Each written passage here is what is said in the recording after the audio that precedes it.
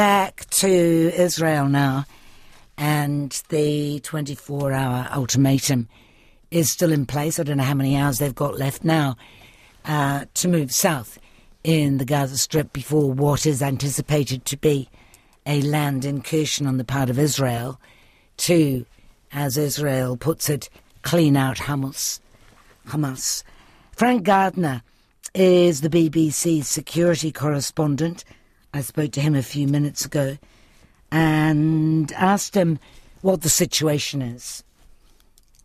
First of all, for Israel, there isn't a dilemma because they are so absolutely overwhelmed by the ferocity of the attack last Saturday. They've called it their 9/11, that the normal kind of bounds of restraint, and they don't always show a lot of restraint, especially this government, but there is no question of it. And the difference, I think, this time is that Israel, which has been a very divided nation up until recently because of the hardline policies of its prime minister and its very right-wing government, they are pretty much united behind dealing a heavy blow to Hamas. And it's clear that this Israeli government is determined to crush Hamas's military capability. And to do that, it has ordered half the population of Gaza, that's 1.1 million people, to leave the north of the Gaza Strip and move to the south. And Hamas, which rules Gaza, has told people to ignore that, but a lot of people are not ignoring it. They are traveling by truck and on foot and in car to the south of Gaza in the hopes of finding some safety. Others are not moving. They're saying, we left our homes in 1948, we're not doing it again. Meanwhile, the US is trying desperately to persuade Egypt to open its border to allow an outflowing of Palestinian refugees from Gaza. Egypt doesn't want to do that. It doesn't think it'll be a temporary measure. It thinks it'll end up being a permanent refugee camp inside its borders. So it's a very awkward position at the moment. And meanwhile, it looks like the Israeli army is poised, ready to go into the Gaza Strip, to this warren of back streets and tunnels and bunkers and cellars in the hopes of trying to flush out the 30,000 plus jihadist fighters of Hamas and Islamic Jihad. It's always interesting to hear that the Netanyahu government is extremely right-wing, which of course it is, but it was voted in. People seem to talk about the Netanyahu government as if it's in some way dissociated from the bulk of the Israeli population. Well, it is dissociated, or certainly he is dissociated from a large portion of the Israeli population. I've been speaking to many of them in the last few days because of his very divisive policies. Remember that up until this attack happened, there were huge protests by Israelis right across Israel at the reforms he's trying to do, trying to basically take away the powers of the Supreme Court, of its justices, which is very divisive and unpopular. And at the same time, his cabinet was pretty uncompromising when it comes to allowing settlements, Jewish settlers, to continue colonizing land that is supposed to be designated for a future Palestinian state. And that is the fundamental problem here, is that this cycle of violence is going to continue for as long as Gaza is ruled by a violent organization that does not accept the right of Israel to exist, and as long as Israeli settlements, are being built across Arab land that is recognized by the UN as Arab land that should be a future Palestinian state. Unless those two things change, this is going to go on and on. Can I just do a reality check there, Frank? I've just done an interview with somebody who rejected my description of the West Bank settlements, the ongoing West Bank settlements, as illegal. How would you describe them? Well, Israel doesn't consider them to be illegal, but there are numerous... I don't want to get involved in a whole legal wrangle here, because that's always what happens over this, but they have been described internationally as illegal under international law. And ultimately, this comes down to the UN Security Council resolutions 242 and 338, which call for Israel to withdraw to its pre-1967 Six-Day War boundaries. Now, that is very unlikely to happen, but ultimately, if there is ever going to be a lasting peace, there has to be a proper Palestinian homeland with contiguous areas, which isn't carved up into a kind of honeycomb, a Swiss cheese of little pockets of Palestinian territory here and there. They need a proper homeland. And Israelis need to be able to live in peace without being rocketed from areas that, i.e. Gaza, that they gave back to the Palestinians in 2005.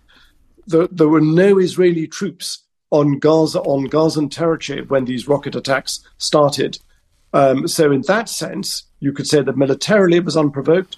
Palestinians and Hamas would say it was provoked because of the actions of Israeli settlers in the Israeli army against Palestinians in the West Bank.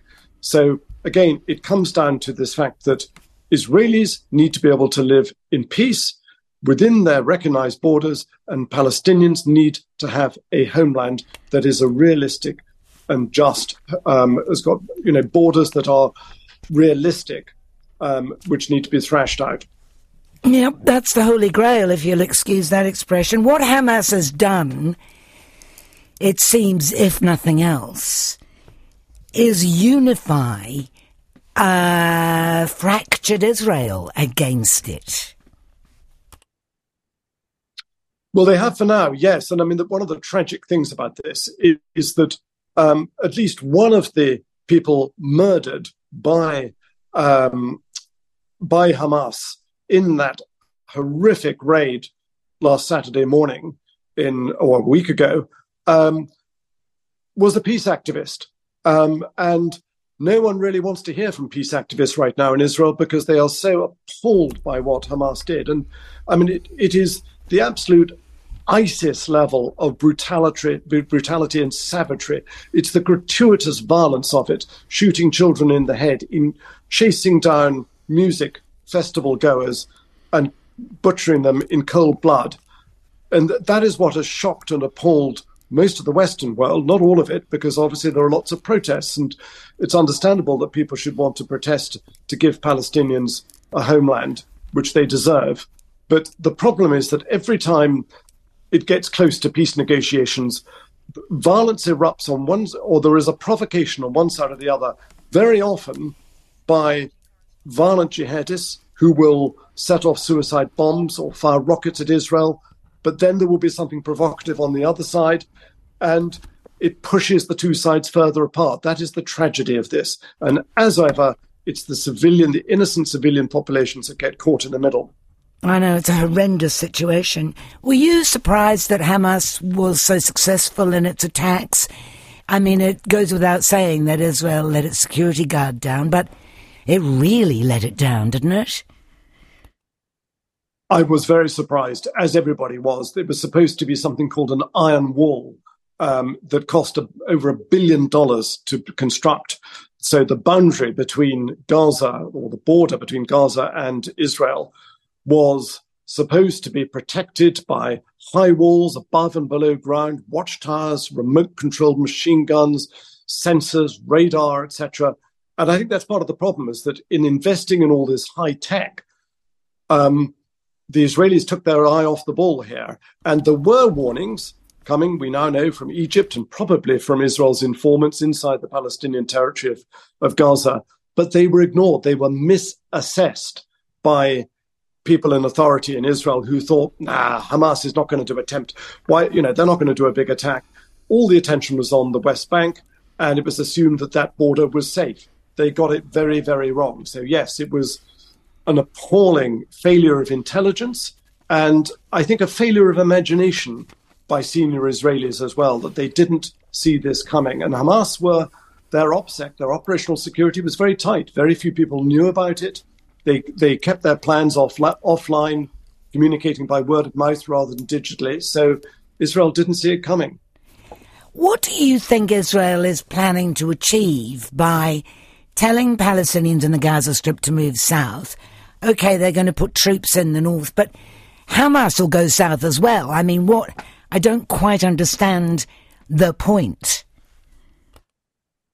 I think a lot of people are asking exactly the same question, because don't forget that there are two Gaza strips. There's the one that you see above ground, and then there's the one below ground, which is an entire labyrinth.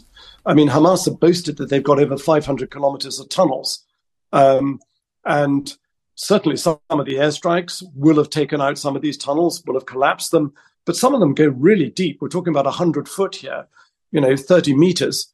And some of them will be dead ends. Some of them will be booby-trapped, where they will try and lure in Israeli troops and then blow the tunnel up around them.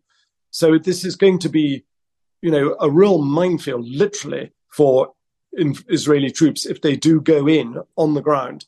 And I think one of the problems for Israel is that its technological and numerical advantage, if they pour all 300,000 to 400,000 troops in to fight 30,000 fighters, okay, that gives them a 10 to 1 advantage, but they're up against a hostile population who are, in some cases, going to be shielding Hamas. Their tanks won't be much use in crowded, rubble-strewn back streets. Israel's tanks are really built for fighting wars in the Sinai and the Golan Heights. They're not built for trying to maneuver in narrow back streets. So they're going to have to use drones a lot to kind of look ahead to see what's coming down the street, even in the tunnels. But it's going to be an area full of traps for them. And as you rightly say, there's nothing to stop Hamas using those tunnels to filter south, wait for Israel's incursion to finish, and then filter back in again. As we know, Blinken's travelling around the Middle East, talking to people. Can you see any halt to this by diplomatic means in the near future?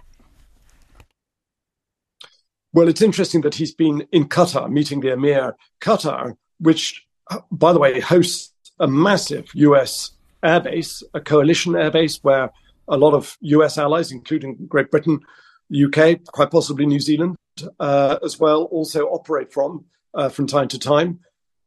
It's been the base from which all air operations around the Middle East have been run, including Afghanistan when the West and NATO was involved there.